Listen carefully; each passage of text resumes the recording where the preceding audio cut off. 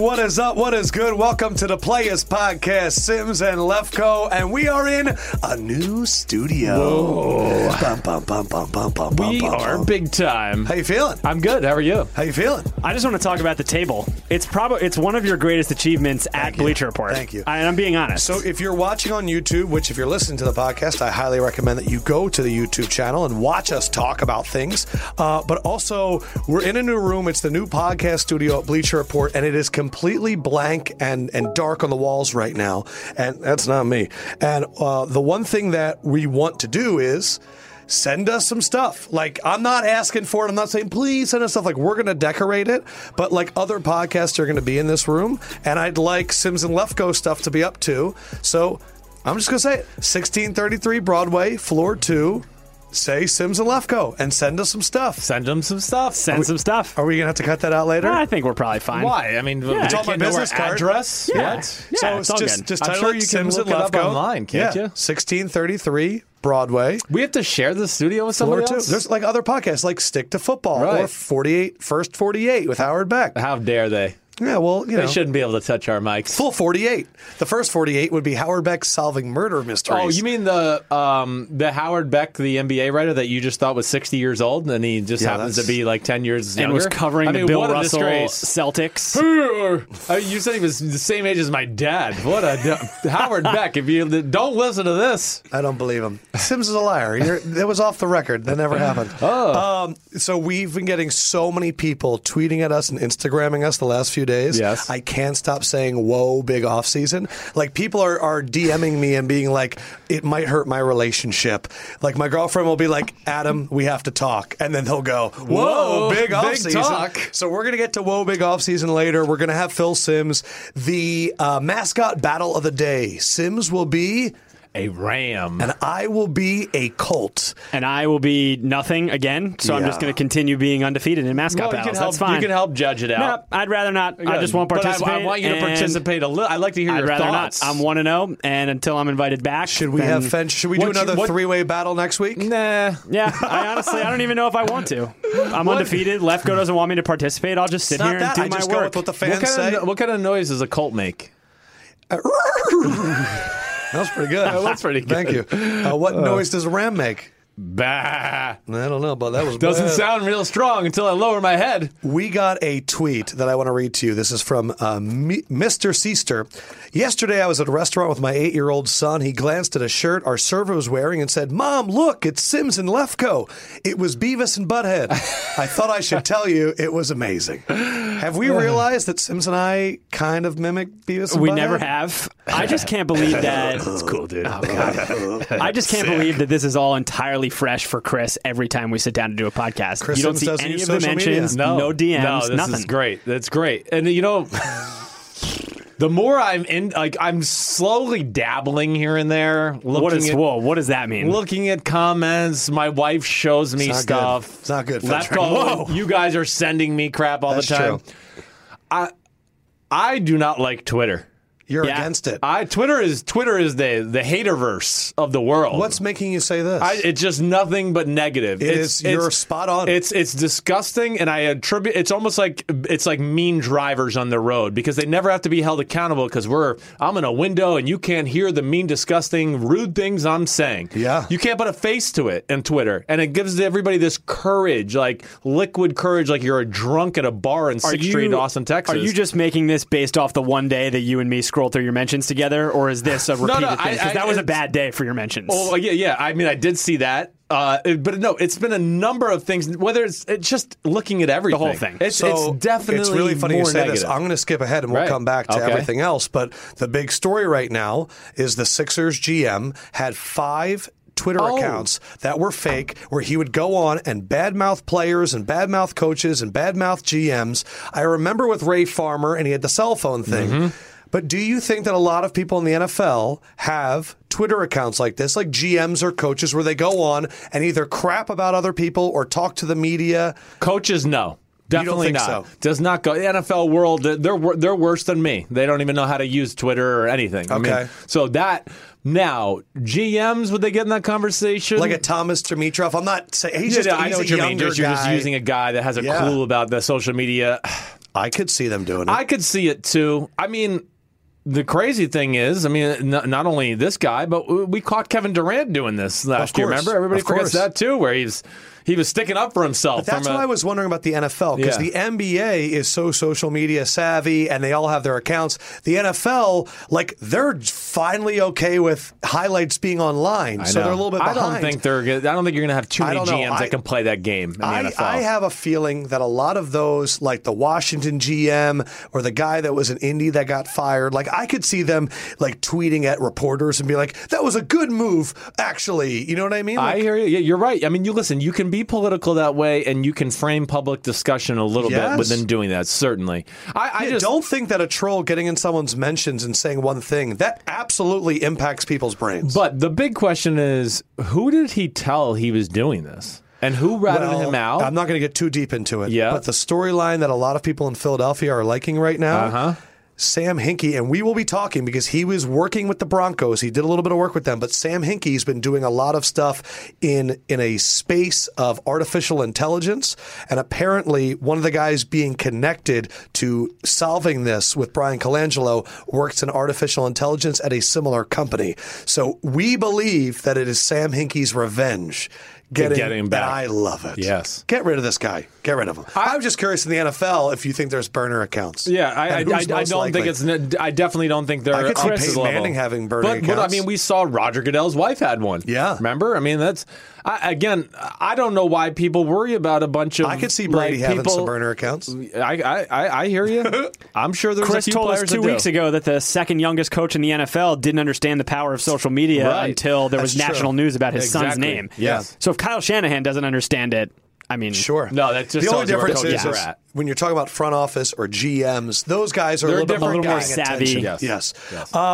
Speaking of Twitter, there's apparently an account that started today. Reasons Big Phil should host the Sims and Lefko draft party that Fendrick, and it's just giving reasons. We are not connected. This is not a burner account for us. Right. We have no idea, but it says things like reasons. Reason number 4, Phil Sims will be throwing underhand. Reason number 5, Fendrick and Phil battling in ping pong. Like I still get DMs all the time about our draft party. It's going to be great. You got to read reason number 2. What was it? What was 2? Deirdre gets a chance to showcase her party planning skills on a national stage. Deirdre is Chris's sister, for those that don't know. I hope this is a Deirdre burner account. Imagine that. She really wants to have the party. She does. Speaking of the ping pong game that was supposed to happen before the party, Zach One Fitzgerald DM'd me on Instagram and said, wanted to show love for the podcast. Second, I've watched Josh play ping pong, and I am confident Big Fucker is going to whoop the floor with him. Josh has no power. He's the Alex Smith to Big Fucker's Pat Mahomes. Yeah, that's just not a good comparison. I'll say that. You're the Charlie check down of ping pong. That's just not true. Wow. The only videos, spinner, Mr. Sims. The only videos that are online of me playing ping pong are me against Cameron, who could barely hit the ball back to me. I had to hit. Not badmouth Cameron. I'm not bad mouthing him. I'm just Cameron saying. You said that. You should. I watched the tape. It's true. I'm not making that up. That's rude. Do not judge my ping pong skills off of how I looked against Cameron. That's all I would say. Cameron knows people on the sideline. You're in trouble. I'm sure. Speaking, by the way, Cameron, who's definitely not our NBA analyst, correctly predicted the finals. He predicted the Cavaliers and the Warriors. That's why we hired him. That's incredible. I know. Can't wait amazing. to have him back. He's amazing. What a guy. I know. Cavs? LeBron. Unbelievable. LeBron. I was actually rooting 4-0, 4-1, gentleman's sweep. I think it might be 4-0. I don't think he can even overcome this. No, I don't think so. I mean, come on. He could take the 4th best player on the Warriors, and he's the 2nd best player on his team. We were saying, was Nick Young arguably, would he be the 3rd best player on the Cavs? He'd be close to it. Damn. It's amazing. I was hoping he would score 70 the other night, and they would find a way to lose. It's like our Aaron Rodgers, Russell Wilson thing. Same thing. I have a lot in Out of Lefko Field coming up later about Aaron Rodgers. Ooh. I'm excited and I'm also sad. This might be a 2-hour podcast. Oh, great. OBJ's contract, I would like to say thank you for guessing. We are up to over 300 guesses right now. Okay. But here are the people who did not get it right. Ryan Gold, I'm sorry. Nahir Chetta, no. Rob Turk from Portland, Oregon said go Niners. He predicted it would be on May 28th. Not going to happen. Kyles Anderson from the Woodlands, Texas. Nope. Ooh, the Woodlands. Derek, his comment was, I forgot Sims was a lefty. What the hell? He guessed May 31st, which is what, tomorrow? So if they get it tomorrow, Alex Williams guessed tomorrow also and said insider information. I'm hoping it doesn't come on June 3rd. David Beresford from the United Kingdom guessed June 3rd, and his comment was Tebow is better than Sims. That's bullshit. Well, did he win the Heisman? Yes. He did? Of course he won the Heisman. Okay. He's not better than He's you. better than me at baseball. All right, so... No, he's not better than me. No. We usually talk about Kyle Shanahan, our favorite coach, but since I know Kyle listens to the podcast, Kyle, you got to step it up. There really wasn't that good of news about you, and in fact, you have competition, because now we have a new segment called Gruden is Grinding. Gruden is coming for your territory in the Bay Area, Shanahan. He's trying to take this shit over, Shanahan, okay? It's Johnny Gruden. You're competing with Sean McVay now, Kyle, and John Gruden, and Gruden is Grinding. Man, and McVay has a way cooler beard than you, Shanahan. Damn, Kyle. Way cooler. Step it up. First thing is Gruden and Carr. And I want to ask you about your relationship with Gruden. Carr said, I meet with Gruden every morning. He'll say something to me at 5:30 and won't bring it up the rest of the day. Then he'll throw it to me at practice, making sure I'm still on the top of the little thing he gave me in the morning. He just pushes me and gets everything out of me, and it's been cool.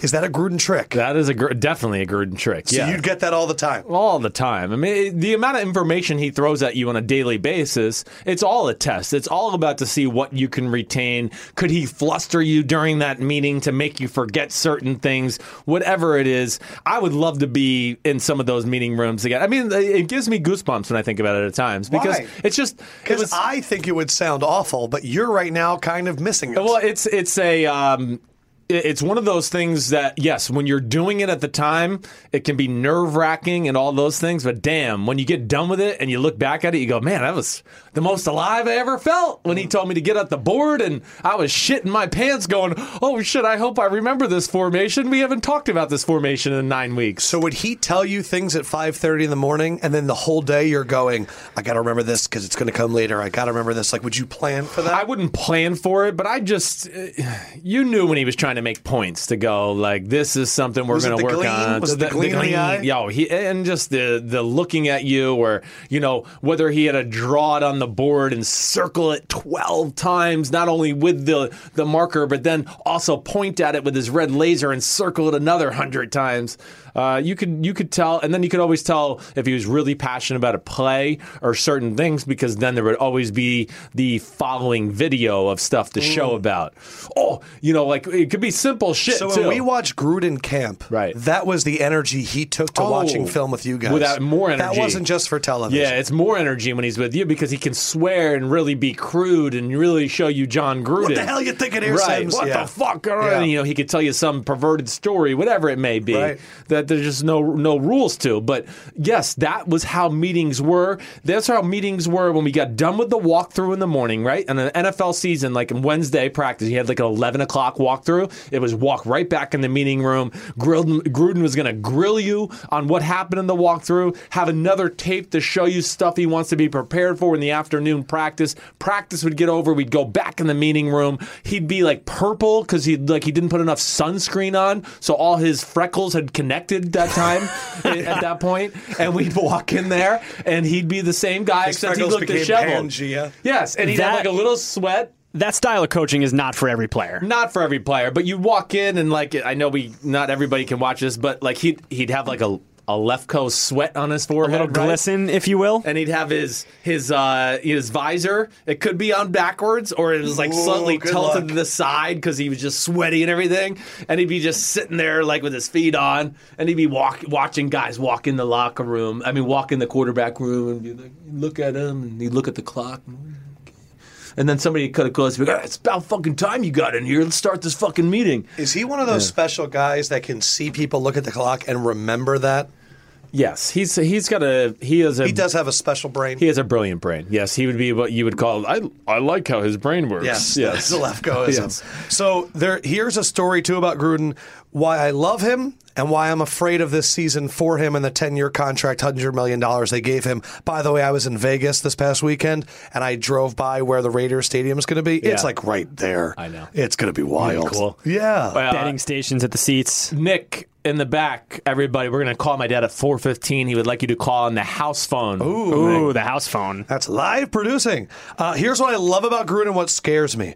Gruden is on a conference call with Raiders season ticket holders, and he says, last time I was in Oakland, we stole Rich Gannon from Kansas City. We took Andre Rison from Kansas City. We took Albert Lewis from the Chiefs. We love stealing from the Chiefs. So now we got Derek Johnson, and I'm on my way to the Raiders store to pick up a Derek Johnson Raiders jersey, and I'm going to wear it home tonight. I love that. That's so him. That's what I love about Gruden, that they signed Derek Johnson, and to season ticket holders, he goes, I love stealing things from them. Like, he's a coach that embraces rivalries. Love that. Right. He wants to pick. He wants hate. He fueled of hate. He's going to pick the fight with amazing. Kansas City. So when it comes time, the week of Kansas City, he already hates him. Here's what scares me about John Gruden. Yeah. He followed it up with, well, we feel like the middle of our defense is solidified big time now. Derek Johnson, all-time leading tackler in Kansas City Chief history, started every game for them last year. They were the division champs. And I go, Derek Johnson hasn't been a good middle linebacker. He went to college with Chris Sims. He hasn't been active, like ready for this type of football in like 2-3 years. Like, he was a liability in these last few years. He wasn't a liability. He wasn't. He's not the same guy we used to be. Yes, I know that. Yes, you're right about that. But that's what I look at his offseason and I go,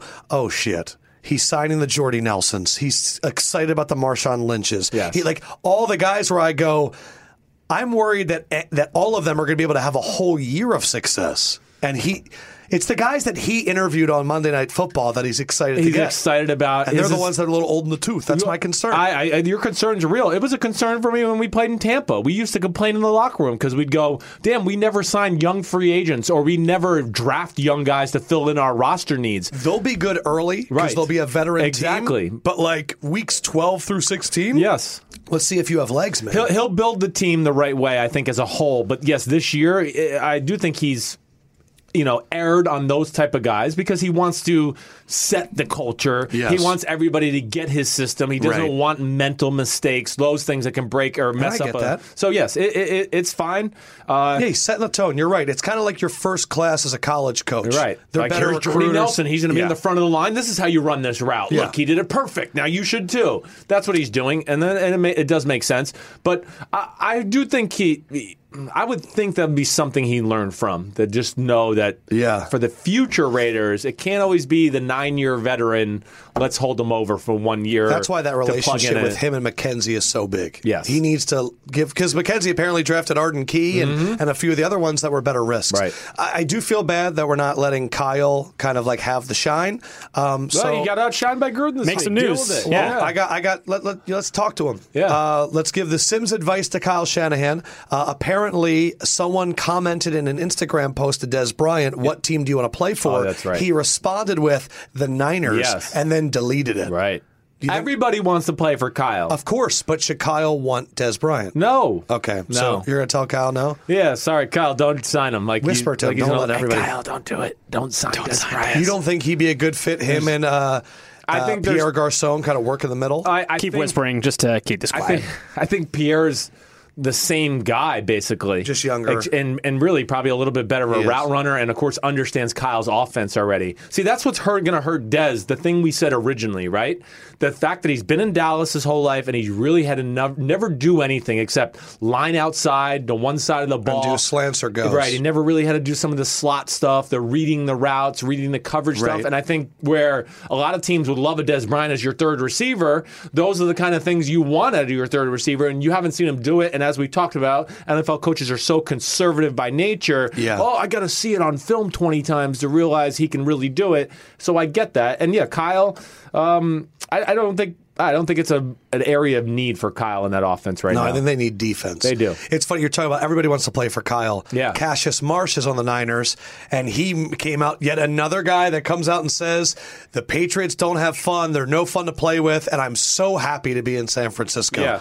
It seems like everybody that didn't have fun in New England is just coming out and bashing the Patriots this summer. It is. It's wide I feel like the open. Eagles started it. The Eagles started. I think Brady and Gronk started it. I think that started the pile line too. I mean, listen, Belichick. It's a tough place to work, play, whatever it is. He holds your feet under the fire for every nickel he gives you, and there's players up there that we've talked about. They're mad about the Super Bowl, and they're taking their little shots at him right now for the first time ever. Isn't it worth trading fun to win Super Bowls and be in the Super Bowl every year? Like, if I'm a football player... But see, this is the thing. And I'm definitely not a football player, but... I think if we were coming off a Patriots Super Bowl, that's a great argument. But the Eagles, who probably were the loosest team in the NFL, beat them, so you don't have to be that way. That's what we've always said about Bill Belichick is you can't argue with a man that has 5 Super Bowls because he's always right. Mm-hmm. Well, when you beat him, then we don't have to do it your way. But just because the Eagles win the Super Bowl one year is not an indictment on how Bill Belichick runs the organization. No, I'm just saying they're in it every year. No, it's like, this is the price of doing business in New England, Josh. I think what you're saying is right. This is where I would defend New England. We always say this. It's brutal.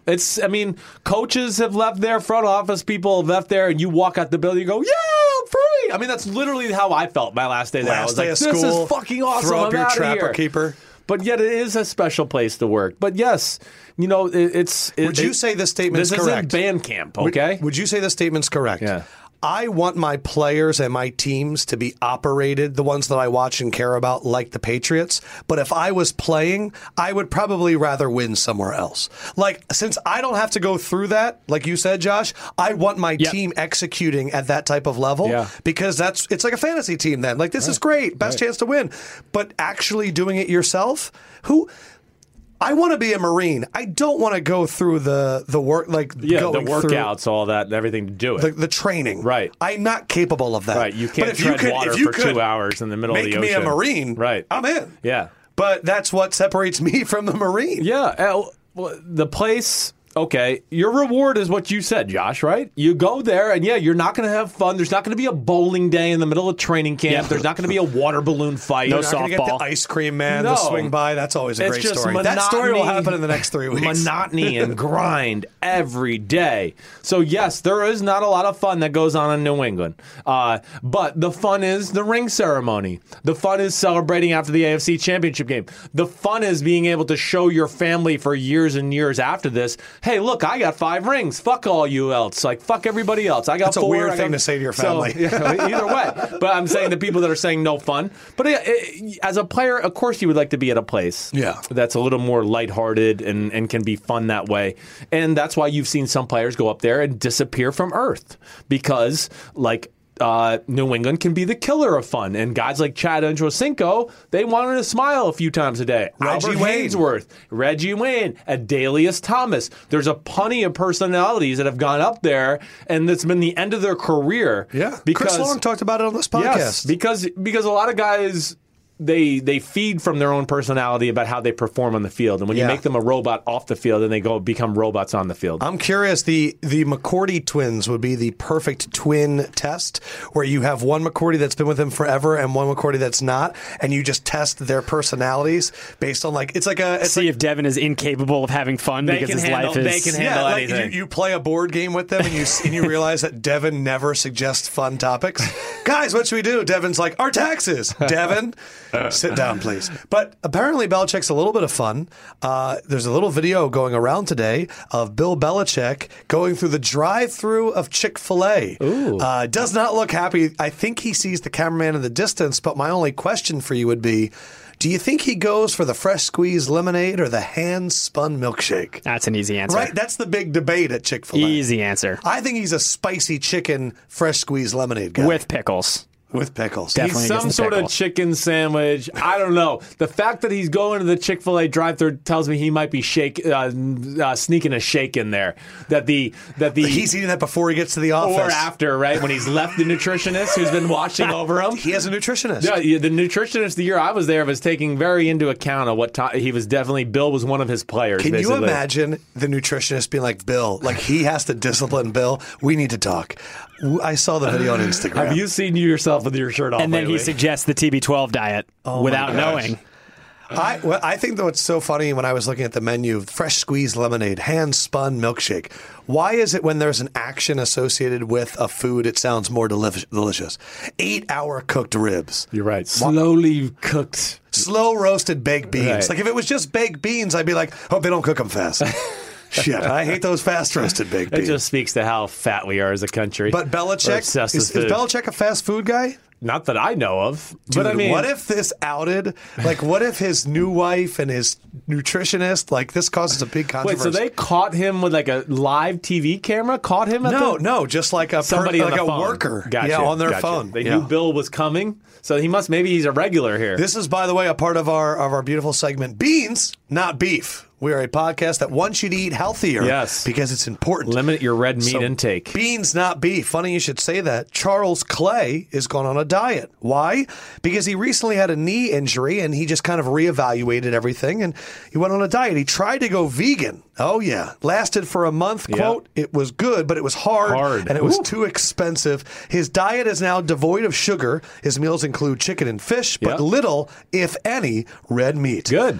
I'm trying to keep as much inflammation out of my body, Clay said. I feel awesome right now. Beans and beef. Charles Clay's on the beans. Sounds like he went Theo Riddick vegan and not Adrian Peterson vegan. Two different things. Yes. Sounds like Belichick's going Adrian Peterson vegan. Yeah. I'm vegan, but I just stop off and get Chick-fil-A milkshakes and chicken sandwiches. Left Coast coaching impersonations have really improved this offseason. I'm not good. Cam is amazing at Belichick. Cam is good. We should get Cam in here one time. We should. Just to do Belichick. That's the next level of the podcast. Cam, but he's got actual voice actors. He's got like me and the agent. That's the same voice. Like Belichick and my agent are the same guy. What do you want to do?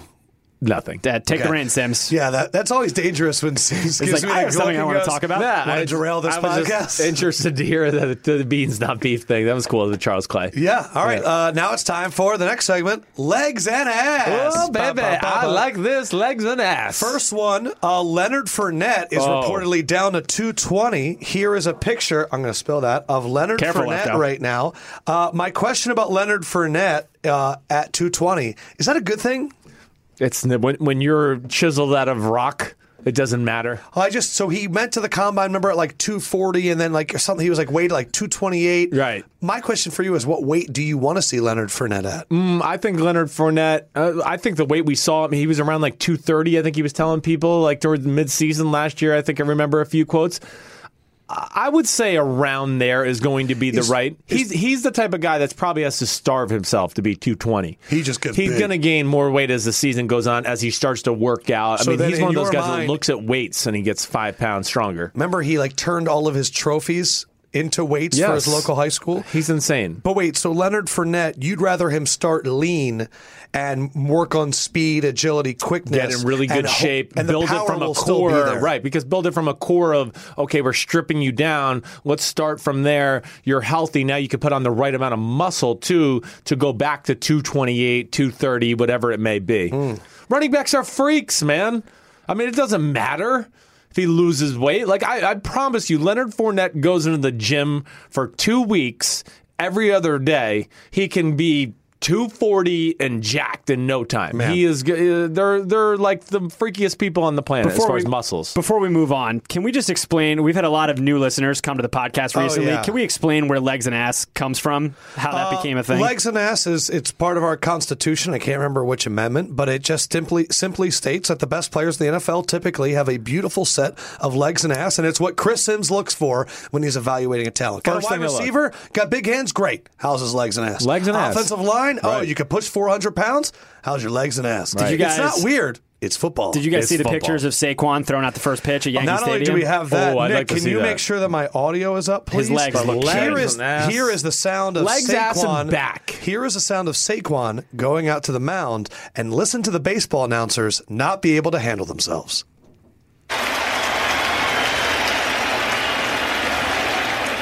It's all in the legs, Paul. Check out the legs. Well, I know one thing. He's got a set on him. Look at those. He's a thick fella. I'd rather try to hit him than tackle him. Like, Oh, come on, Sid. he didn't throw a great pitch. But what's so funny is they literally couldn't hold it in. I'm telling you that I've never seen a body part take over an offseason like Saquon's legs are taking over this offseason. Yeah. The golf picture, throwing out the baseball, the pictures online are insane. Insane. His hamstring is another body part. Not since Takeo Spike's neck have I seen people get mesmerized by a body part. No, it's if I'm doing winners it's and Bo losers in the Jackson. offseason. It's Bo Jackson shit. I mean, that's what it is when I look at it. Like it's that kind of legs and body. You're just like, whoa. What's funny now, though, is with Instagram and stuff, people are just only focusing. Like there should be an account just called Saquon's Legs, but yep. it's won the offseason. I've never seen a rookie win over confidence because of just a body part. It's he's the man. Legs and ass and back. I mean, those are the things you look at for any great athlete. And don't always take NBA players into that because NBA players are their own type of animal in their own ways because they're longer. It's more about longer levers. I've never seen a human being like Kevin Durant before. That's what I mean. But it's not power based, so it's a little different. Like Michael Jordan wasn't the best dunker because he had great hamstrings and ass. No. It was because he had an Achilles tendon that was like 3 feet long and he had a huge femur bone. And It's like when you look it's more at Chad lever based. Ochocinco's leg Right. and you realize that his calf muscle was like a golf ball at his kneecap. Right. And you're like, oh, that's how physics But work. this kid is like can have an unbelievable vertical because he can literally go, I'm going to squat my ass down and explode up into the air and I'm going to jump 40-inch vertical. I think what's funny, we're talking about Leonard Fournette. When Derrick Henry stood next to Mark Ingram, everybody lost their minds at that championship game. But then when you see Derrick Henry in person, you realize that his waist is at our chest and he's got long legs and they're not that meaty. You go, okay, Leonard Fournette was supposed to be like the physical guy that came in that we went, this guy, I've never seen anyone built like him. Saquon has erased all of them from our memory. He has. He's the best built athlete coming to the NFL. I mean, like Myles Garrett. Like those are the two guys, and I think in the last 5-10 years that are the most incredible appearances. Yes, that just wow you. And his upper body. I mean, you see those pictures too. He's chiseled. I mean, he's. Do you want to do an all legs and ass team? Sure. So that every position we go through and we pick the all legs and ass team? Right off the bat, like all legs, it's going to be the better players. It's not going to be as exciting as people think because right away I'm going, Khalil Mack's on it. Aaron Donald's on it. Aaron Donald's definitely You know on what it. I mean? Fletcher Cox is probably on it. You know, you start to go through it. It's not as hard as you think. Is Saquon the rookie Saquon on the probably is. I mean, Ezekiel Johnson's Elliott's up got some legs Zeke. and ass too. Yeah. I mean, but Which quarterback you putting on there? Which quarterback with legs and ass? Ooh, that's a good one, actually. I mean, my mind went to pull the Cam. teams? It went up to Cam right off the bat. For sure. But there's somebody else we're missing, I think. All right. But I'm going to put I know who it is, I think. I think I'm pretty safe in saying Russell that Wilson. Dak Prescott or Russell Wilson would be the two guys. Stout. Right. Thick. Stout. 2 C's. Definitely inner thigh rubbage. Yes, agreed. Right. Yeah, don't wear tearaway Need to pants. wear spandex when you swim in the ocean because they have a rash. I would like to get people's rosters, whether they want to do it on Reddit or on Twitter or Instagram. Who would you include in your all legs and ass team? And if you'd like to suggest names that have not been mentioned here, Please do. Please provide photo evidence. Yeah. Because we we're going want to need to photo judge. evidence, right. You can't, this is not a metric. This is not analytics. Like it's look just legs and ass. Look at guys like Saquon, Khalil Mack, Lawrence Taylor, Reggie White, whatever, back in the day. That's the kind of legs and ass we're looking for to fill out this team. Phil Simms got good legs and ass. Oh, man, he's got some legs and ass. He can squat. Holy cow. When you look at pictures of Phil from that era compared to other quarterbacks, they look like children, and Phil looks like an H-back. We should ask Big Phil about, like, Dan Marino asking him about lifting weights before the game one year. They played in 93, and apparently... Save it for the interview. Okay, I was just... Yeah. I will. No, but ask him that. I will. right, It's so actually coming a up- funny story because coming up in Marino, about I think, 15 realized how thick and strong my dad was on the field that day for some reason. And was like, what are you doing? Yeah, and he's like, I mean, so this lifting weight thing help you? That's You'll let him amazing. tell you. Yeah, he'll tell you. I was watching clips of Dan Marino this weekend for some reason. Dan Marino, when he threw a deep ball, it was just like it was a laser. Like it never got above a certain height. Like Aaron Rodgers when he throws the Hail Marys, launch it up I high. don't think Dan Marino would ever do that. No. It would just be like ping. Yeah, Dan was the kind of guy that like a quarterback challenges couldn't throw it really past like 58 yards, right? Because it's literally hovering above the Just ground. wasn't the motion that led to launching balls, but anything like 40 or below, he could literally throw it 4 feet off the ground. It's a little Phillip Rivers-ish, just like the I hear you, especially towards the end of his career. Right. Early on, like 84, losing the Super Bowl, all those, it was a little more of a real throw. All right, so it's time for big off season. Holy off season. And we have a lot in backup quarterbacks that are actually hidden legends. And this is when we uncover them. First one up, Teddy Bridgewater. There's legitimate buzz. Be careful, because this buzz is legitimate. That's right. OTAs are going on, and Bridgewater's created legitimate buzz. Oh, no, legitimate buzz. He could end up starting for the Jets, but more importantly, that trade value is trending upwards. Skyrocketing. Whoa, big offseason. Big offseason. Legitimate buzz. You buying Sims, that you buying buzz? it? You buying the buzz? I am buying the buzz. I am, yes. Oh. I mean, I know a little bit about it, too, so... Yeah, I think the buzz is real. I think he's opened up some... Tell us what you're hearing. Well, I've heard just good reviews. I'm not going to sit here and tell you that it's been like, anything specific, but that he's physically farther along than they were expecting and he's picked up the offense very quickly. Whenever that happens, I always want to know what were they expecting.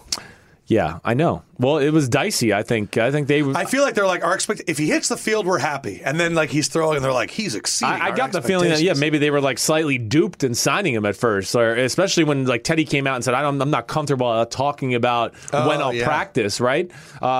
So to me, I think the other thing is that's interesting, is does he continue to do well? If he does well in the preseason games, what happens? Because I'm pretty sure, and we need to look this up, I think Josh McCown, he's got $10 million, right? Standby Ghost I think Rider. it's guaranteed.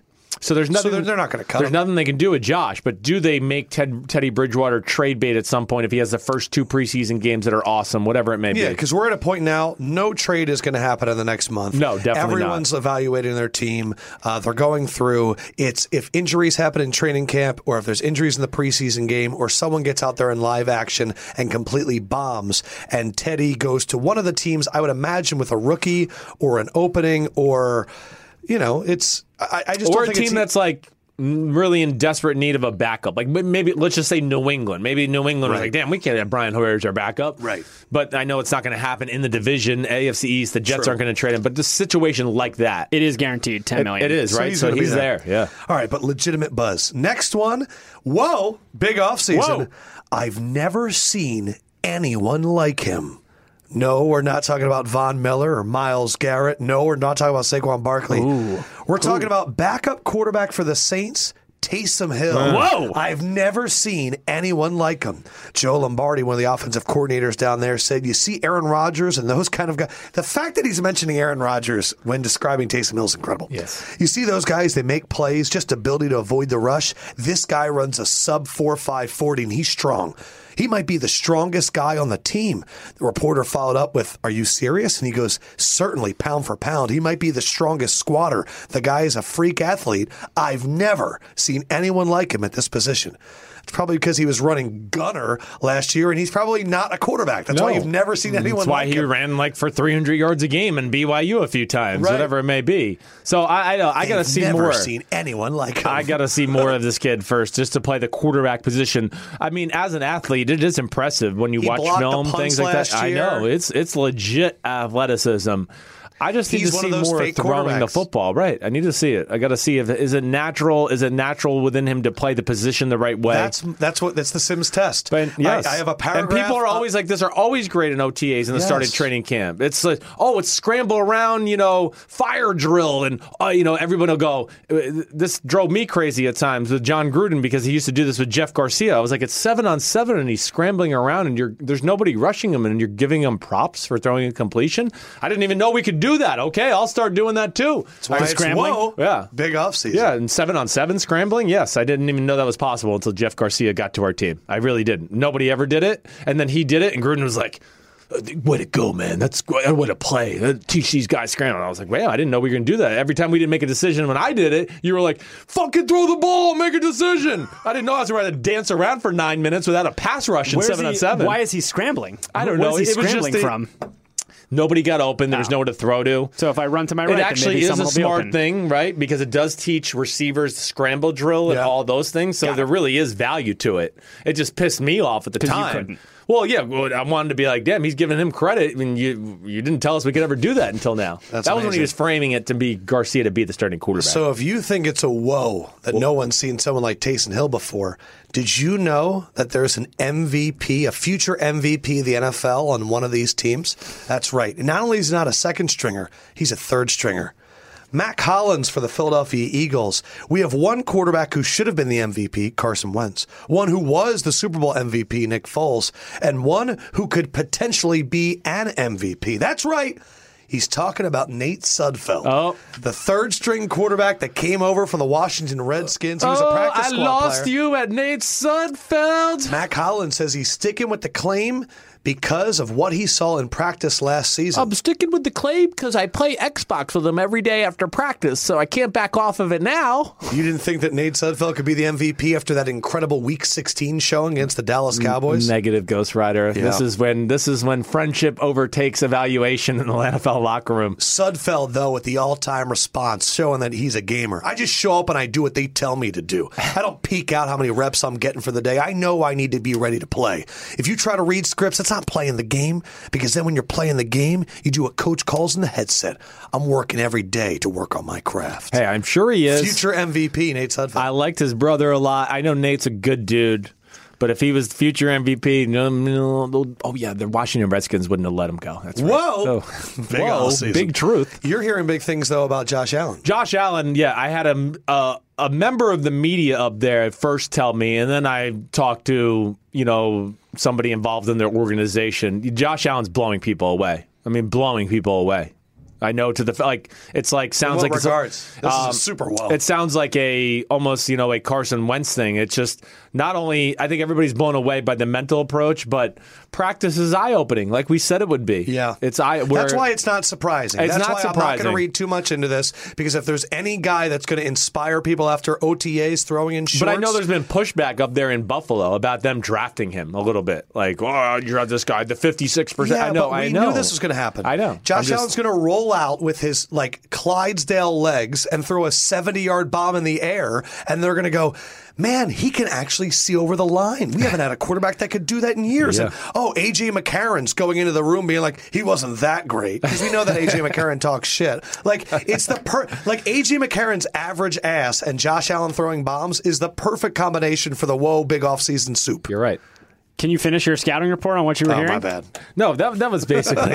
Lefko just took that over. I would like to hear what's going on with Josh in Buffalo. Lefko, he can't control himself. But that they're just blown away. Right. It's the coaches, the players, everybody. It's one of those type of things, again, where I thought about Carson Wentz when I first heard it, because those are the things I heard in Philadelphia. And I can remember Fletcher Cox actually telling my dad, no, when Carson's out there, the defense kind of gets up and watches him, because we're always like, damn, that was unbelievable. And I'm hearing those same type of things from Josh Allen. It's wowing on all levels right now. Nothing about the tweets. That's over. He's the quarterback. I haven't heard anything about the tweets. Nope, I haven't. I mean, that's going to be for players in the locker room to judge, to see if there's a crack in the armor. Does he say something that's a little questionable? There's leeway in a locker room. Guys don't. I mean, listen, if Richie Incognito can make it through a locker room, then a lot of guys can. It's not a too political of an environment.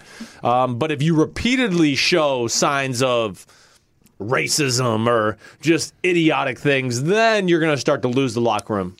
All right, we still have players' contracts coming up. We are going to be doing a nice out of Lefko field, and I have a few Blake Bortles stuff to get to. Whoa. Yeah, buckle your face. But first, let's call Big Phil. Let's get him on here. Sims, what do you think about this crazy Pusha T Drake battle that's going on right now?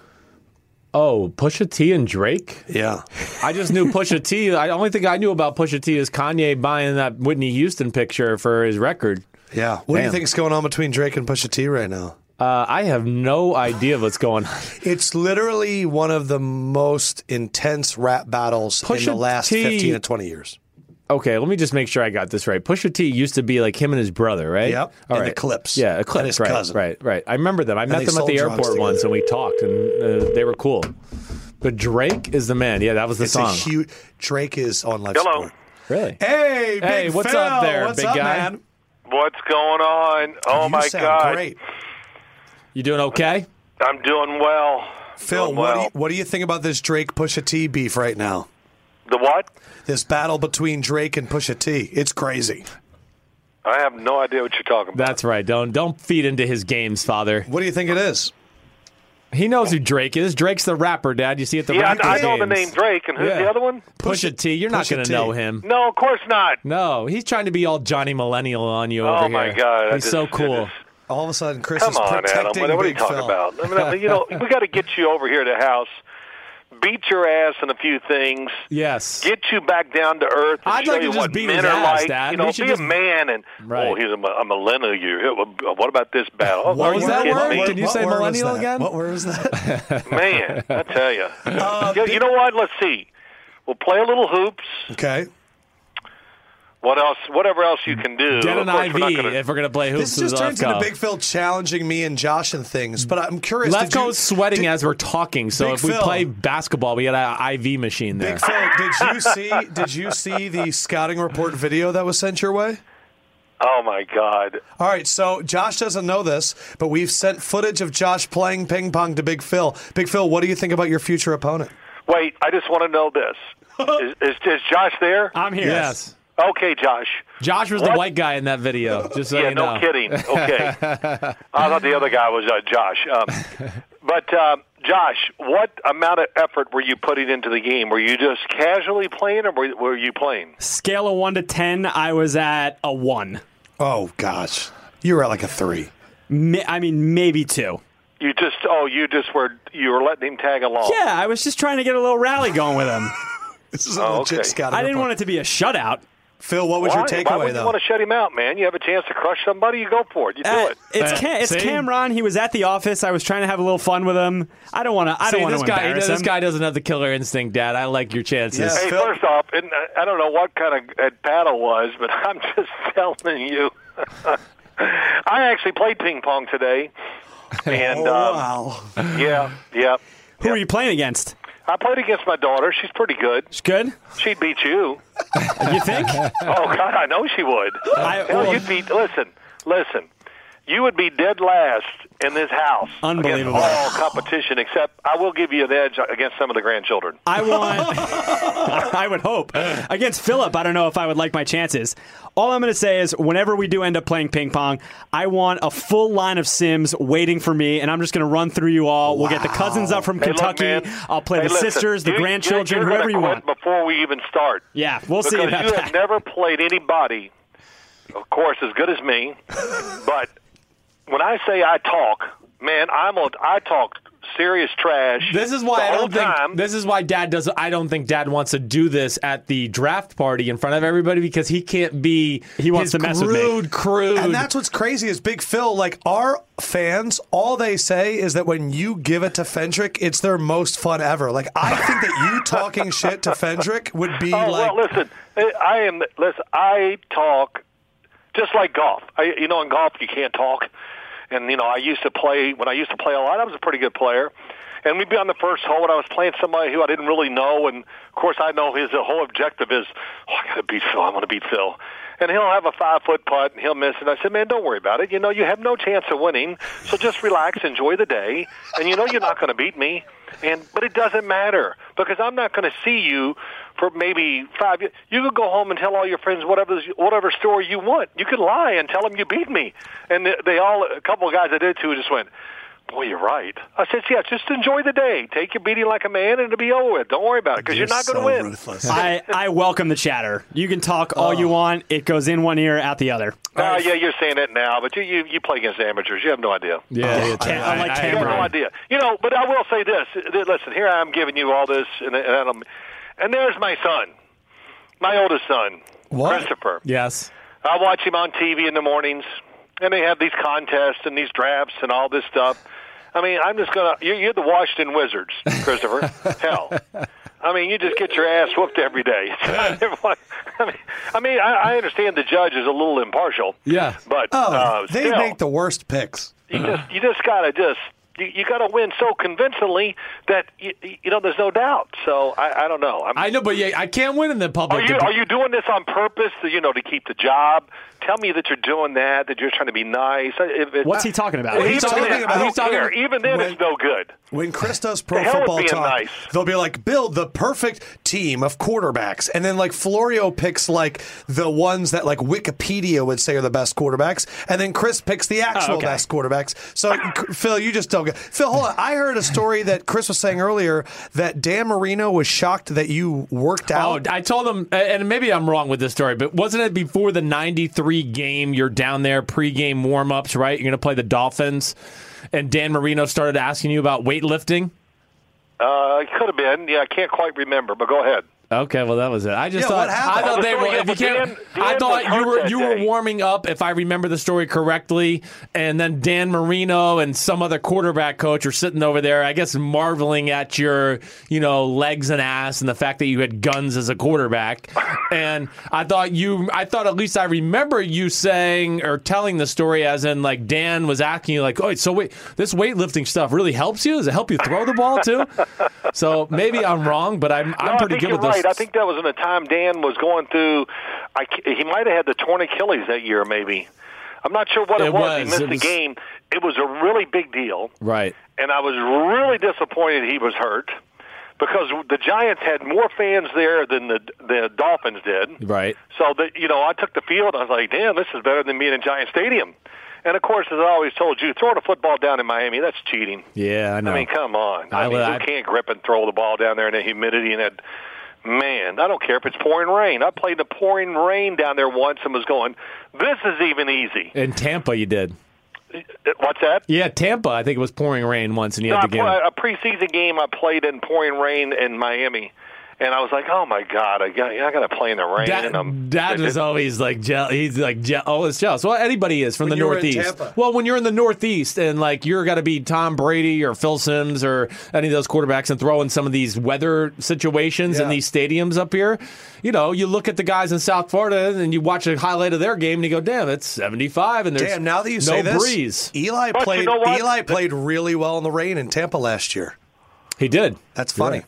Yeah, well, the weather pattern has changed. It really has. I'm not giving the old days, but no, it's called global warming. We know. Phil, would you say that the climate has changed? Come on, I don't want to get into global warming, but it's changed. It doesn't get bad till like January. I mean, hell, some years I'd go, I'll take a 20-mile-an-hour wind today. I'd be happy with that. Yeah, and I told you the story. I don't know. I guess I'm in Eli's in about his 4th or 5th year. And I'm doing one of their games, and I said, something. I said, well, what about the wind? Is that a big deal for you, Eli? And he goes, oh, and he goes, I don't think I've ever played a windy game yet. And I just went, what? Yeah. And so it really has changed. It's completely. I mean, we see games in Green Bay now where it's still beautiful in December and everything. So I don't know how we got started on that, but I know what it was. Yeah. So Dan Marino and I that off season with Mark Rippon and John Elway were playing golf down in Miami, in fact, we were playing with Tiger Woods. Right.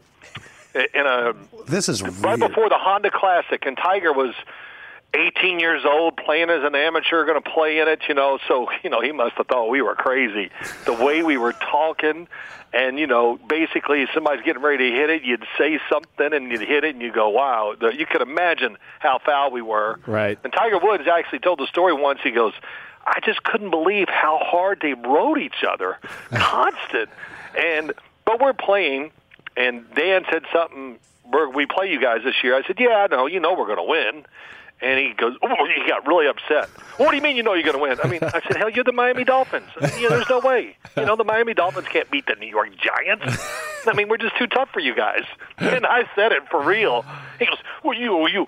He got all bared up. I mean, and then he goes, and I said, well, if you want to bet on the game, let's do it. I'll bet whatever you want. So, how much did you bet? The son of a gun got hurt, so it never came true. But we did put a bet on it. I don't know if we'd have paid off. But, right. Is that illegal? I just said. Yeah, might have been. Let's open up the investigation. Let's take away your Super Bowls. But it was so. But I just think back. Oh, I know what it was. And here's what happened. He's Listen to triggering this. stories that we were. This is what happens. We're on the 18th hole, and the whole match is coming down to the 18th. Now, John Elway has got nerves of steel, and of course, he had a lot of money, so he always declared what we were going to play for. He didn't even ask me. Well, let's do this. We get this. Everything's automatic. Play you. I'm going, damn, I could lose a fortune if I play bad. But we're on the 18th hole. Dan Marino had just got a new set of clubs, Cobras. Big thing. Got them from Greg Norman. This is Greg Norman hilarious. playing Cobras. He swings the driver on the 18th hole. As he gets ready to hit the ball, the club head breaks before he hits the ball, swings and misses. The club head flies 100 yards out and to the left and goes into the water. And he goes, he's standing up looking around going, I said the club head broke. We're kind of laughing. He goes, well, okay. And I said, hey, look, I don't care what you do. Your ass is hitting too right now. So there you And that started an argument. We stood on the tee box for 10 minutes and argued. Finally, he said, it was at the Westin. That's where he lived, the community. He goes, man, I run the Westin. I make the rules, and I'm going to say I'm teeing off one, and then whatever. So, well, whatever. It was great. We had a lot of fun playing golf. Can you imagine that? I can't. That's awesome. That's the first time I've heard you tell that story, actually. Oh, With an 18-year-old Tiger. And Tiger was – Jimmy Roberts called me. They were playing at that course now, 25 years later, and asked about the story. He says, Tiger told a story. Is this true? And I said, oh, God, it was. He goes, he couldn't get over how y'all talked and treated each other. What was poor Mark Rippon doing here? Because he seemed like he was kind of quiet and nicer than you guys. Oh, what do you mean? Big Rip, first off, he hit the ball 800 miles. Right. And, he was the exact opposite of what you thought. So he was great on the golf course. Oh, that's awesome. Oh, my gosh. First off, I'd sit there and go, damn, he plays quarterback. I mean, he's a giant. Yeah, he's such a big, thick man. Oh, my God. Gosh. He's a giant. And I'm telling you, he'd hit that thing and he'd go, oh, I'm not going to watch anymore. I thought I could hit it pretty far, but he was blowing it by John Elway, me, and Dan Marino, 20 and 30 yards like it was nothing. Phil, who won the hole? Who won hole 18? We did. Okay. Me and Mark Rippon took down the great John Elway and Dan Marino. Oh, that's great. At the time, they had no Super Bowls, and you guys had 3. It was fit right in. I didn't bring that up. All right, so that would have been good. Hey, Mark, it's the 18th hole. It really means a lot. Some people choke, and I like our chances. Josh is listening to the trash talk. All right, so the battle today, Phil. Oh, it's what? Your son is a Ram, and I am a Colt. Who would you like to hear from first? I'll judge his choice. You're a Colt? And your son is a Ram. Are you like the gun Colt, or you're a He's like an Indianapolis Colt, like a little Indianapolis baby Colt. horse. Yeah, no, I knew that. I was just kind of... Yeah. I'm not quite that, Could have also said malt liquor, Colt 45, but it's Colt versus Ram. Hey, malt liquor, loved it. I loved it. Did you? That was Colt 45, malt liquor, man. Get one of those big cans. My God, it's all you needed. All you needed. That and some Cobra sticks in your afternoons. Okay, let me hear from the Colt, because I got to hear this. Perfect. Big Phil, hi, I'm a Colt. I'd just like to say I know that you guys are height, weight, speed. Rams weigh anywhere between 99 and 350. I mean, we come out the womb, and at our least, we're at like Just 350. talk about yourself. Leave my name out of your mouth. Also, Big Phil, have you seen the legs and ass of a Colt? We are the Saquon Barkley of equine. We are a Saquine. The Ram. The animal's name is their entire fight strategy. Ram. You are a one-trick fighter. Forward. That is it. Every missed ram, that is a kick to the back of your tiny neck. We kick, we bite, we stomp. Welcome to the big leagues, pal. And just so you know, in the wild, Colts are driven from their herds at the age of 1 or 2. They join other colts in what is called a bachelor herd. And when there's a bunch, it's called a rake. We are a rake of bachelor colts. We are an angry Vegas trip of young horses ready to stomp you out. We work well as a team. Rams, you just butt into each other. You ain't going anywhere. You know, do you guys like have a research group that does this stuff for you? No, we do it ourselves. Yeah, I did it this morning. I was going to say, if you have somebody doing it for you, you should fire them. All right. Mr. Ram, go for it. All right. No, let me hear the Ram. Let me hear the argument. That was a good argument. It was. Thank you. But I'll give you some reasons. Go ahead. Well, I mean, first of all, you're a colt. You're a baby horse. I mean, horses are scared of the wind. Okay, that's the first thing. You ever been around a horse? I mean, you can literally clap loud, and they could get freaked out and run away. So right. Phil agrees. He grew up on a farm. He knows what a colt's like. Okay, Rams. You want to talk about a little stumpy. You're right, but you want to talk about power, packed-in power that, like you said, can weigh a male ram, which is what I am, a male ram. Okay, I can be anywhere from 250 to 320 pounds. So you're like a third of me. I can jump. My broad jump's better than anybody that was in the NFL Combine this year. Not better than a horse. I am amazing. And I have great ability and balance to run on different terrains. I can go higher up in the mountains than any other animal except for one in the whole world.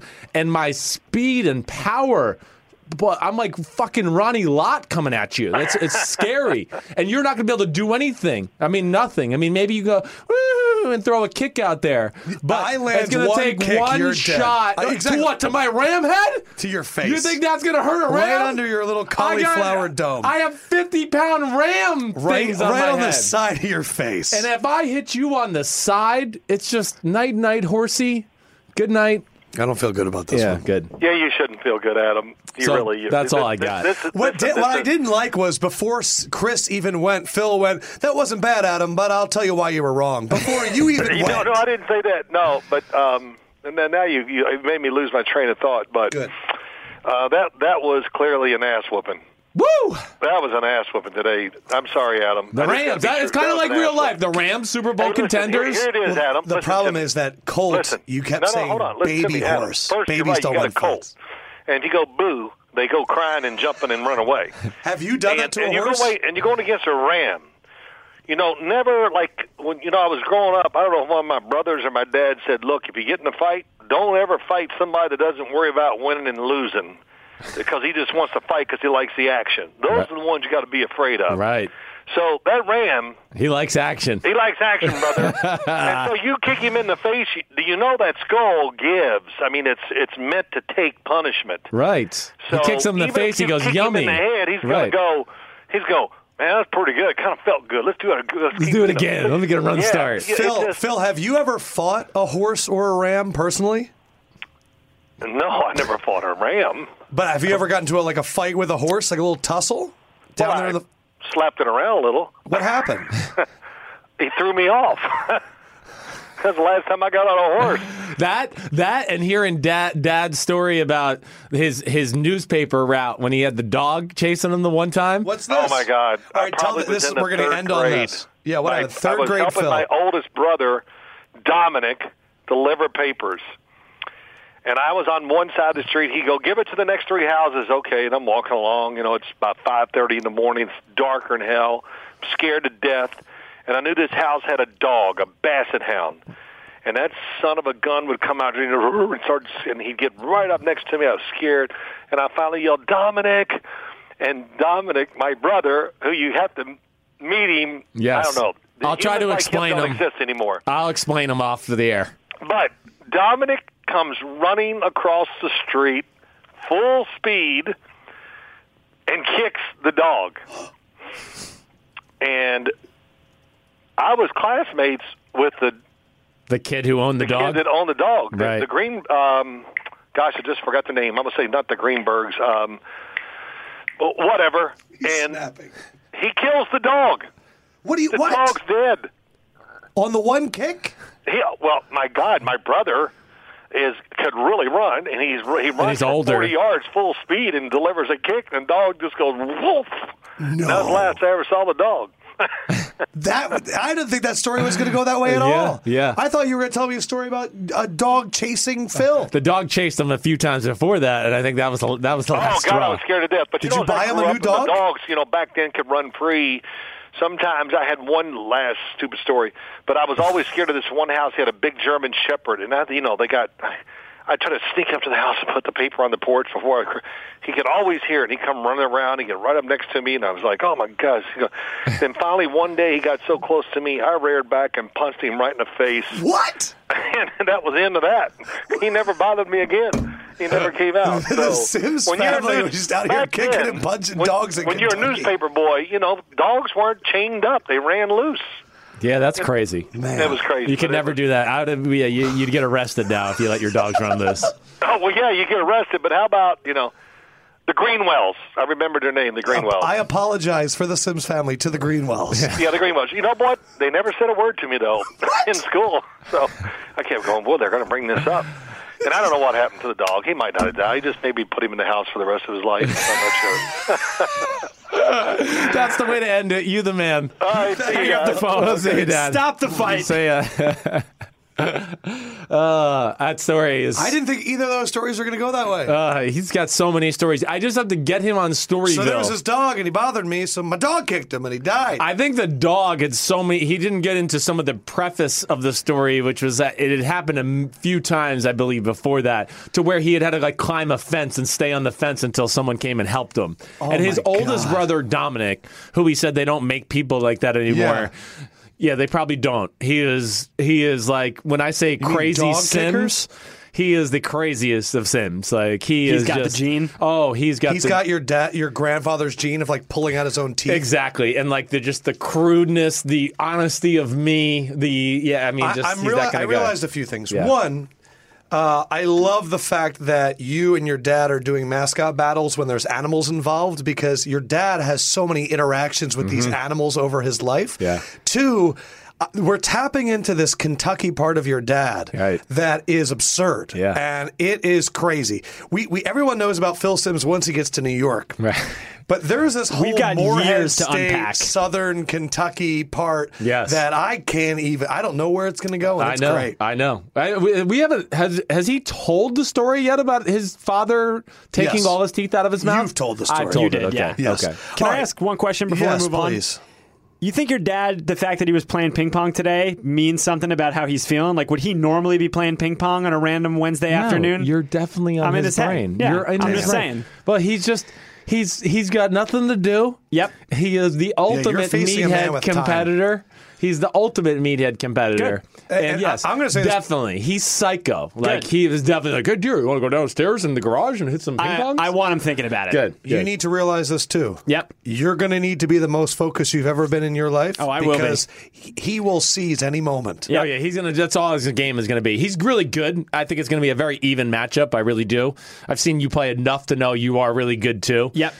It's gonna be just about you control, because he's just gonna try to rattle you and I'm be excited. so loud and crude. He's just hoping it'll mess you up a little to where he can steal 2 or 3 points. It's going to be good. Yep. It's going to be good. Unbelievable. So Bah! one other big You offseason. lost. You're a cult. So speaking of the GOATs, Yes. Blake Bortles.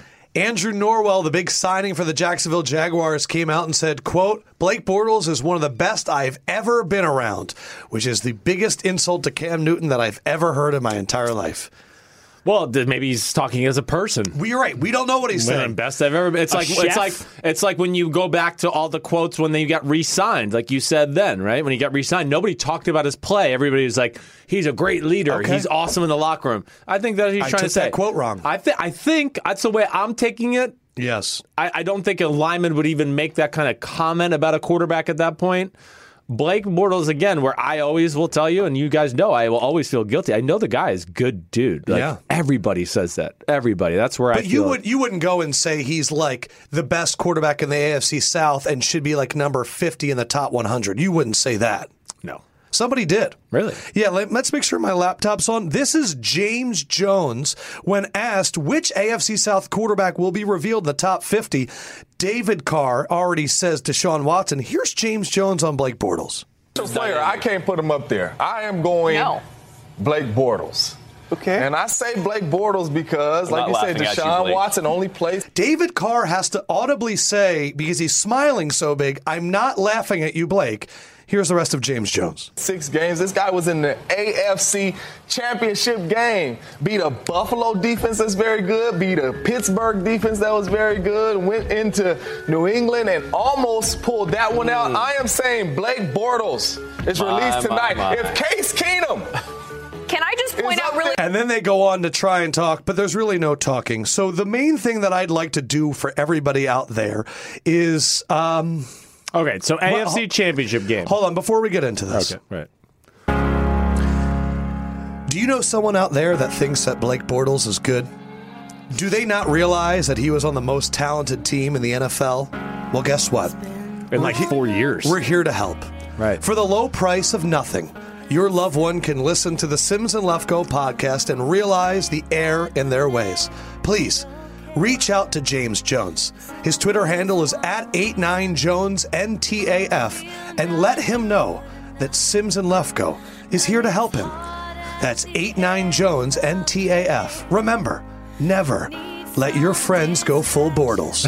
This has been a message from Sims and Lefko. You never go full Bortles. Never go full Bortles. But see, this is why context matters in these conversations, right? As soon as you hear someone give Blake Bortles credit for anything on that Jaguars team, about where they go to or wins, he's a winner.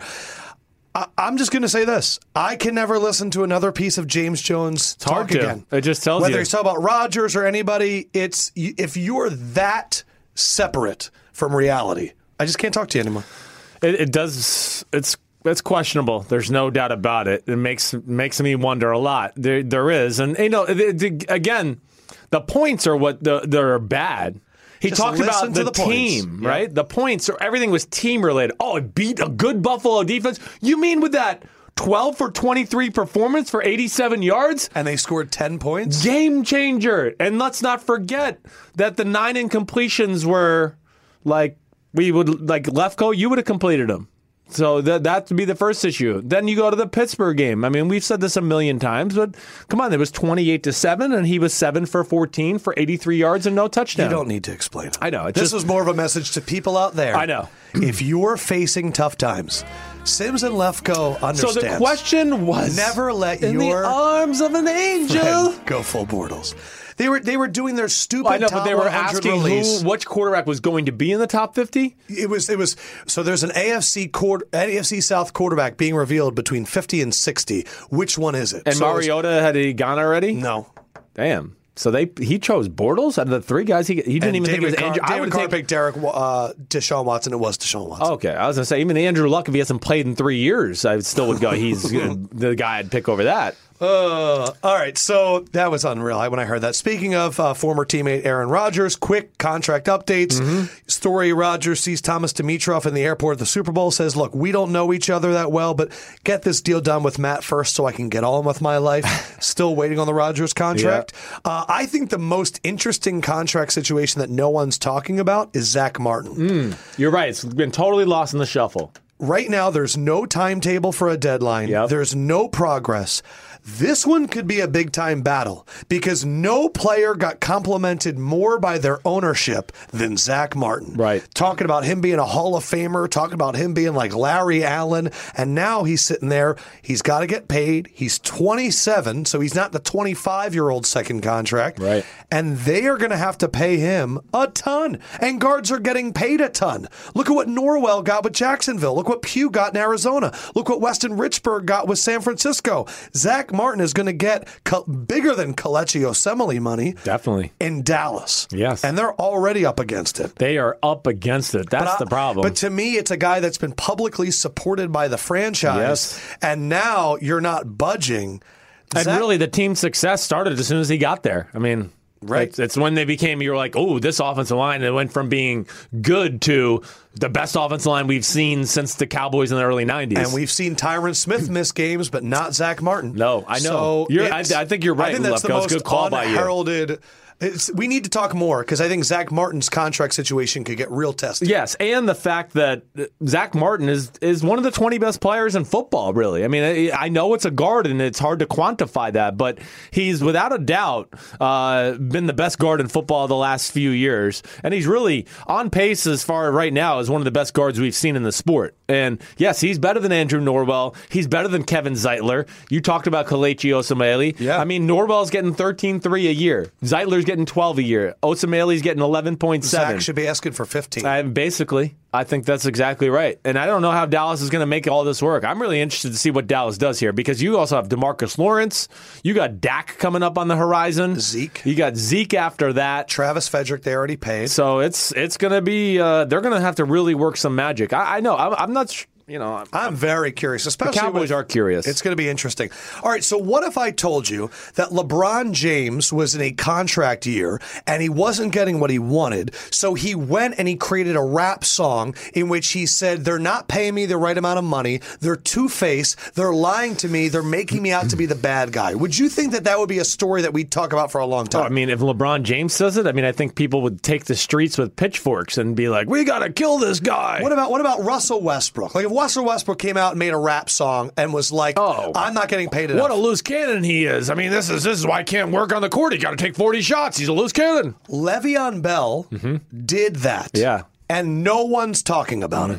Le'Veon Bell put out a rap song saying those things, and the only thing we're saying right now is Le'Veon Bell says he needs more money. No one's listening to it. Well, because we've kind of become the podcast that plays rappers' music, here is Target by Le'Veon Bell.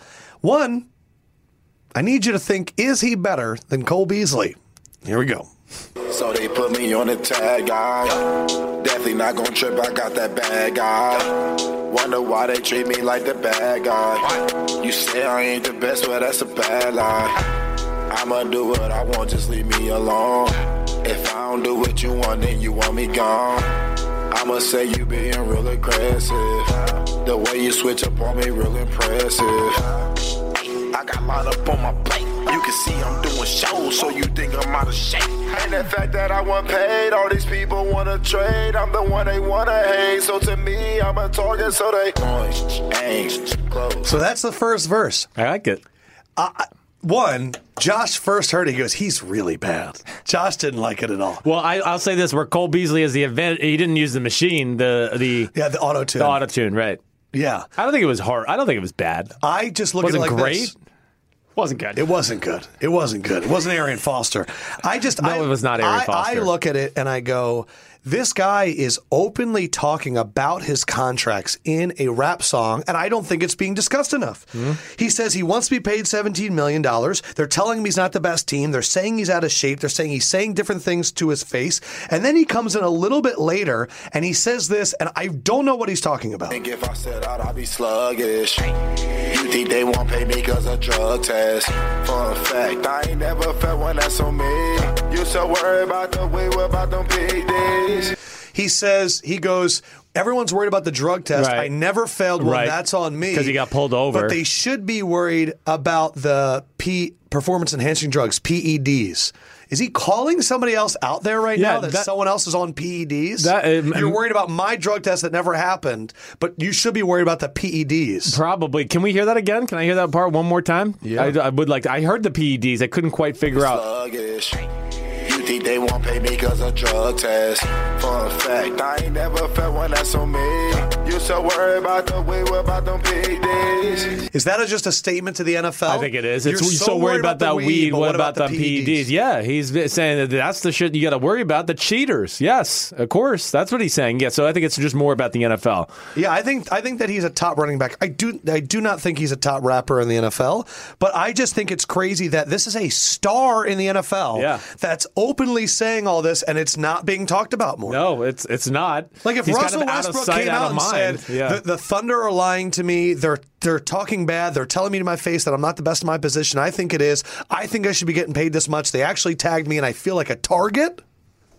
I know. I think we're doing think pieces on it. It's the fact that the NBA has individuality and the NFL is just not about that. The fan base doesn't really focus on that a whole lot as a whole. I know it's cool.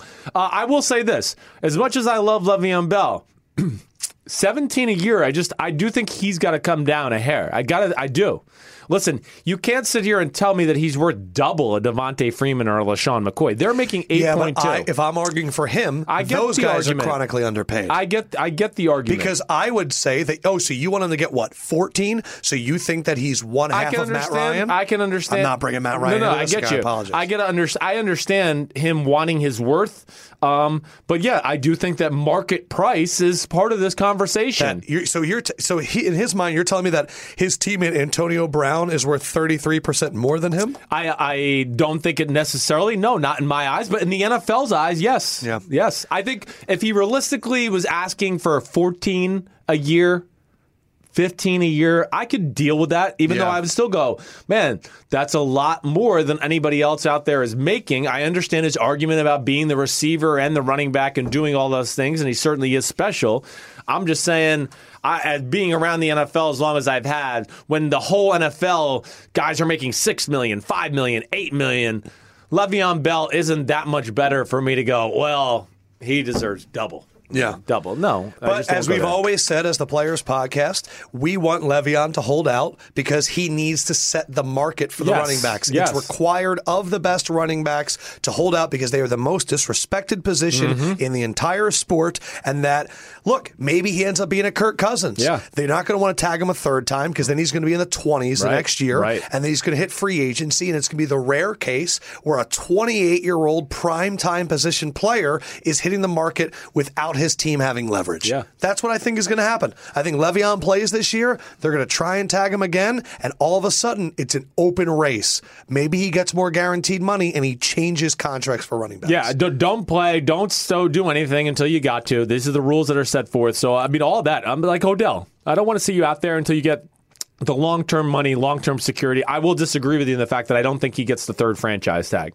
I think that will draw the line where they're going to look at it and go, well, we're not going to. That's what I said with Kirk Cousins. Oh, sorry. They're not going to give the third one, so he'll get out there. Sorry, gotcha. Your boy Brandon Marshall signed with the Seahawks. Good for him.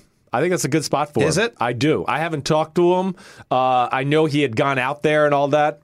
Brandon Marshall has played with some incredible storylines. Incredible storylines. I mean, yes, we know that. And I really think this is the perfect type of mix for him as far as what he wants to do as a player and what he can do to contribute to a team. And he could be a big receiver on a team that runs a lot, so it's a little bit more improvisational. Russell's great at back shoulder throws and things like that. See, that's where Brandon probably messed up in his signing with the Giants. Like Eli Manning's not that kind of quarterback. He's not trying to make power throws, right? To where, let me fit in a cover 2 hole ball and throw a laser in there, or so I can use his size to go up and get it, or the back shoulder ball, whatever it may. That's not Eli Manning's game. Where Russell Wilson, if he sees one-on-one like that, he will do that. We saw that with Jimmy Graham in the last few years. So it's time to go out of Lefkoe Field. Let's go out to Lefkoe Field. Random stories and conspiracies that I'm seeing or things that I think you need to be aware of. And we're going to start off first with an attack. Russia is a hoax. Well, that's a big conspiracy being floated out there, just so you know. It's a hoax. No, so is global warming. Apparently, you notice how Big Phil didn't want to get in that conversation? He's like, I don't want to talk about this temperature things. It's warmer. So what? It's hot in Miami. He's complained about the weather at Giant Stadium before. About how Christopher, the weather just doesn't seem as bad as when I used to play. And I want to be like, yeah, well, first of all, Dad, you're right, because in November I used to wear snowsuits to your games. But I've said this to him all the time. I go, Dad, it's global warming. I don't know, whatever it is. It's just not as bad. That was great. That was out of Sims Stadium. Sorry. That was great. No, your dad makes me laugh. First one is there's an attack on a position in the NFL right now, and I think we need to address it. And that position is equipment men. Okay? Mm-hmm. First, we saw Brady, the pumper, the deflator, those guys. Still haven't heard from them. No. They're disappeared. We don't know where they are. Siberia. They've gone. It's amazing. Now, the New York Giants. Mm-hmm. That's right. Ed and Joe Skiba and Ed Wagner, all of whom were with the Giants for 2+ decades, fired after the Eli Manning scandal. Wagner was with the Giants since I was a little boy. For more than 40 years. These guys took the fall completely for the Eli Manning memorabilia scandal. So Eli goes, hey, I don't feel like giving up the game ball. Can you get one that looks like it and I'll sign that? And they're the ones that get fired. Apparently, in some text between Joe and Ed, the two Skibas. Yeah, this is what got them fired. Joe apparently texted and wanted to get more money and said, or, quote, I'll tell the whole fucking world the truth. I don't fire people that say they're going to tell the whole fucking world the truth. Now, I'd like to get the Skibas in here for an interview. Well, yeah, but the Giants, who knows? Will they disappear like the Patriots? Yeah, there's probably an NDA. They're going to be paid for the next 20 years by the Giants. I mean, that's pretty much what I imagine New England did. So is that the new trend in the NFL, is the magical disappearing equipment men? They're the real storytellers, huh? Well, they're the they real know secret everything. holders. They know everything. They really do. They're like Woody. The dirt. They're like the makeup artists. Yeah, they get all the dirt. You get the dirt from the players, the coaches. Damn, even the secretaries feel comfortable telling them crap. Because they're just walking around. They're walking around. Oh, hey, can I have an extra T-shirt? I'm going to go work out. So there's always little things like that. I don't know the Skibas real well. Okay. I know who they are. I mean, it's a shame to see them fired. Eddie Wagner is the one that got me. Legend. I mean, man, Eddie Wagner, do you know how many times he cussed me out as a little kid because I took too many pieces of gum from the players' bin? Really? Oh, my gosh, because I was like, damn, free gum. Juicy fruit, Doublemint, Spearmint. Let me try 20 of each. And I shove them in my pocket, and then he'd come around the corner in the locker room. Everybody, they're for the fucking players! Just take 2 or 3. That's how he used to yell at me. But I wonder why you curse a lot. It's that sucks. Yeah, it sucks. Can we get on the podcast? I don't know. I don't really know them. I mean, maybe him. Maybe I can't imagine. I just want to know if he has an NDA. I feel bad. I do feel bad. And go back to my original thought with this whole thing is, why is Eli Manning worried about an extra $1 million signing helmets or footballs anyways? Makes you wonder. Gosh damn. I mean, you got so much money, you can't even spend it all. What does that matter? I understand that's maybe a shallow comment. It's not. When you have $180 million in the bank, do you really need the extra $900,000 to make a difference in life? So just something that left go field. Be careful of the disappearing equipment men. They hold all the secrets. Second thing, there is an analytics arms race going on in the NFL.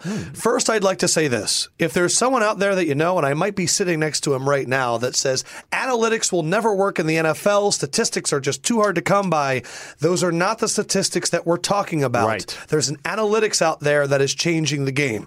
The Broncos brought Sam Hinkie in, former GM of the Philadelphia 76ers and a leader of the Trust the Process movement, to meet with Elway and other team executives and scouts.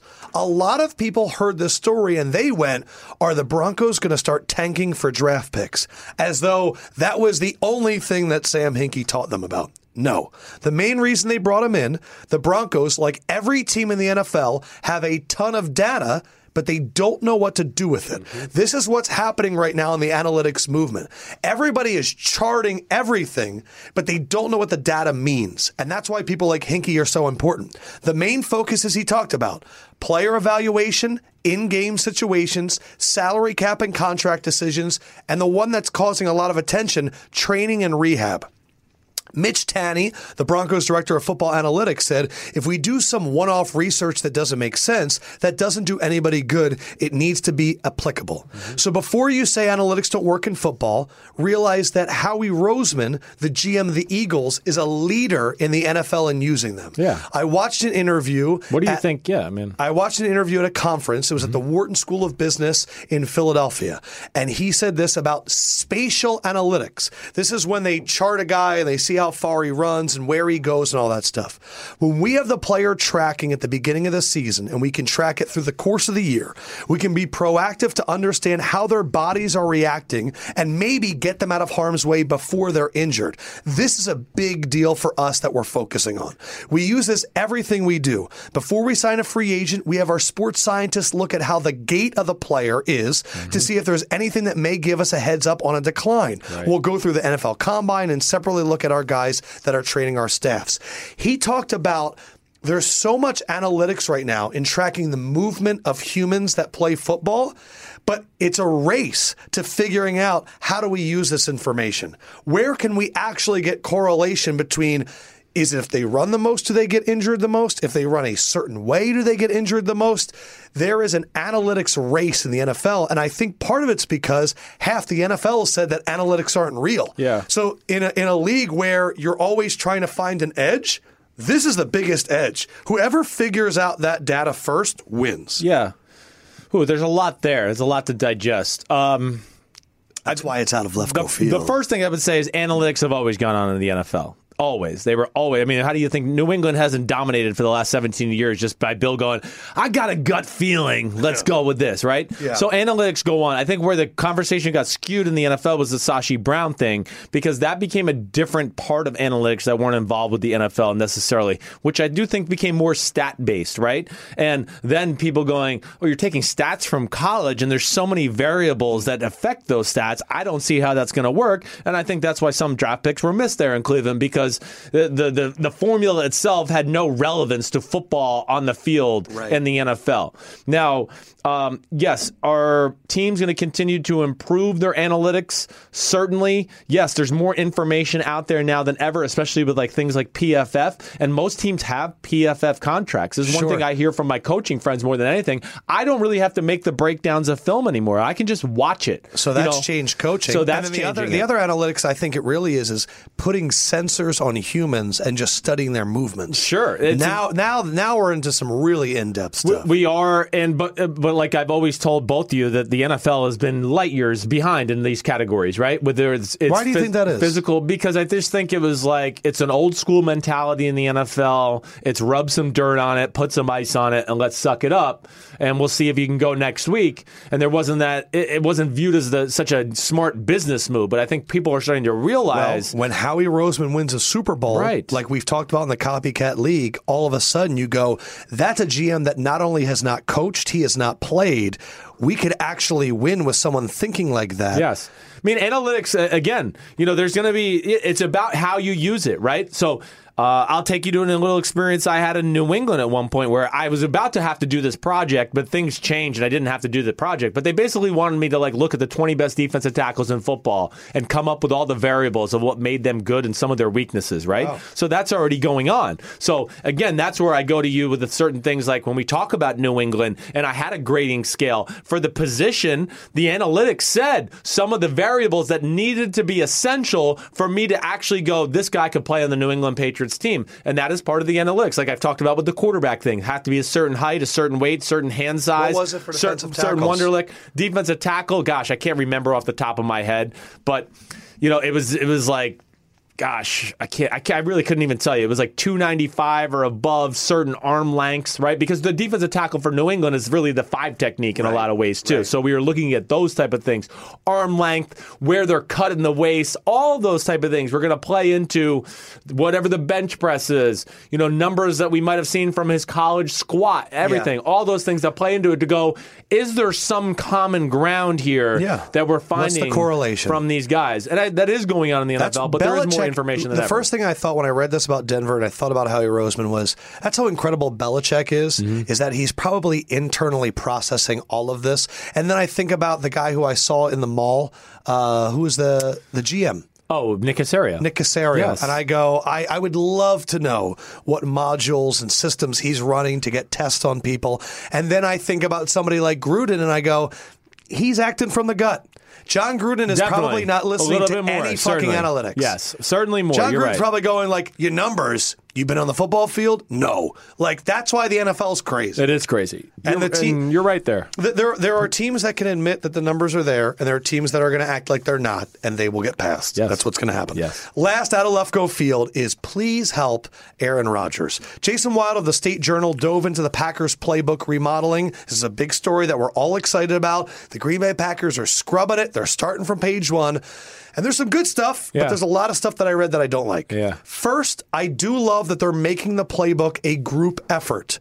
I think that what I learned from the Eagles last year was having DiFilippo and Reich and Peterson is it created an open conversation and a competition, and Mike Groh got in there, and so did Deuce Staley, and I thought that ended up being great. Right. However, here is who is in the room for the Packers.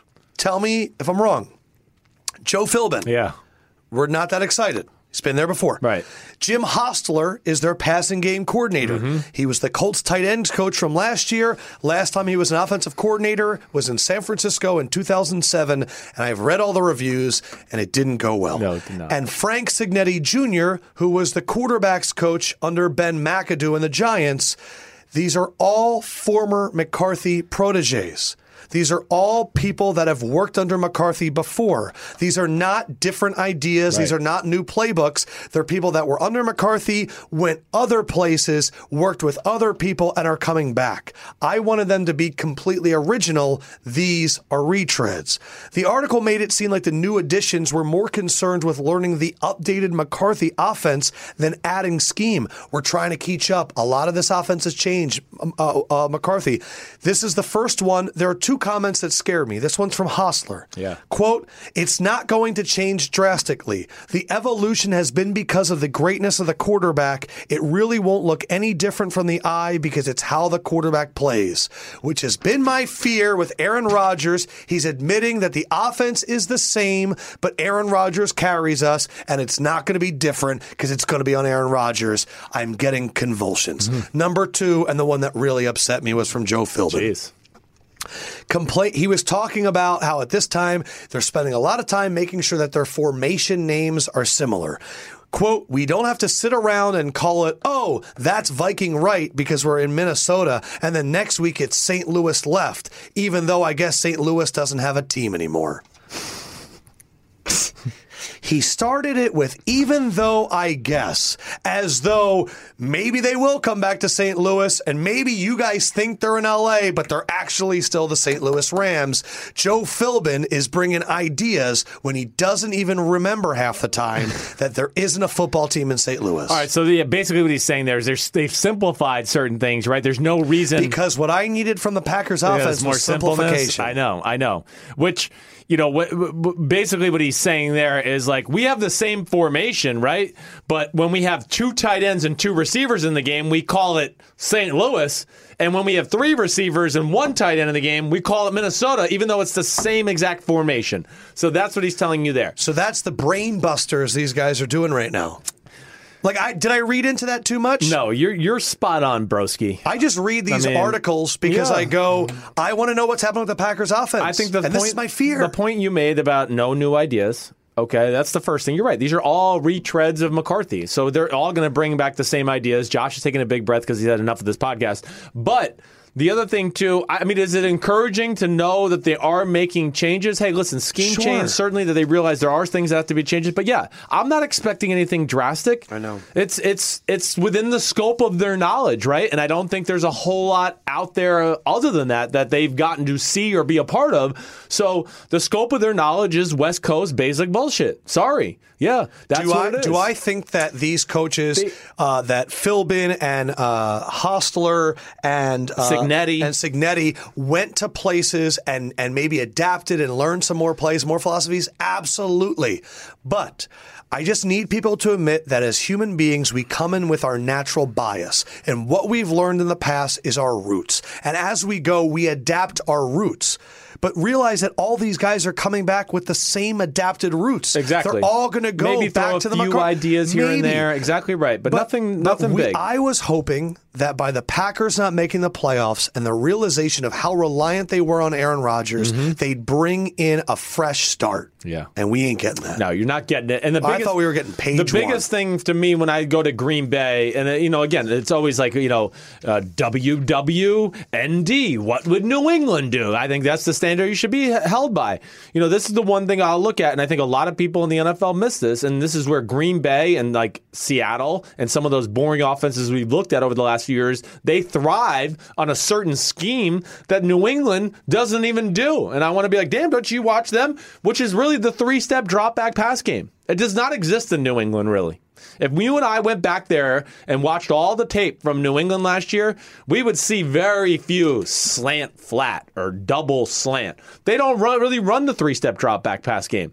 In fact, when they throw it short, most of the times it's like the third read. Let me look at the two guys on the right. One's running a post, the other one's running a deep corner, and now Edelman's coming across the middle at 5 yards. More 6.5-step drops. Who's taken like did a jerk route where he faked like he was going to go back out the other way, and then he came across and he was Brady's third read. So that would be the issue I would look at. First of all, when you're always in the three-step drop game, right? Defensive linemen know, let me get my hands up. Let me spat the ball down, right? So that becomes one thing.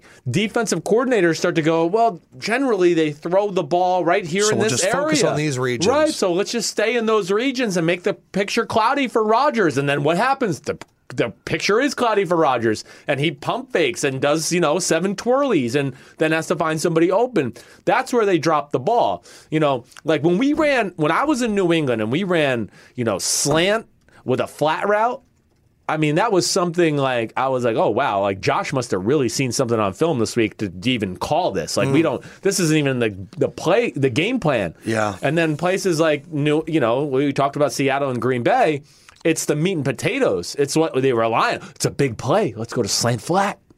And then they go, damn, why didn't it work? Why wasn't nobody open? Because it's the 900th time you've run the play this year. I hope that it's all. I hope they're putting up some smoke screens, and all I'm doing is reading quotes. They don't need to do a lot around number 12. Just give him. He just needs a few curveballs, some screens here and there. He'll be fine. I just want some new formations and some movement before the snap. Not going to happen. And some detailed stuff. All right, so that was a long but fun. What do you think about the new digs? I love the new digs. I love being able to look at you guys and talk to you. We've never looked at each other like that. Right. In the old conference room, we did. We've never looked at each other like this. We haven't. I was a little interrupting Cal. You are horrible today. No. A little bit. So much so that Josh wrote me a note that says, you're interrupting a lot. Guys, thank you so much as always. This is going to be our new home. So again, if you have stuff that you want to send us, anything, 1633 Broadway, second floor, just title it Sims and Lefko. We'll open it on the pod. I think it'll be a great time.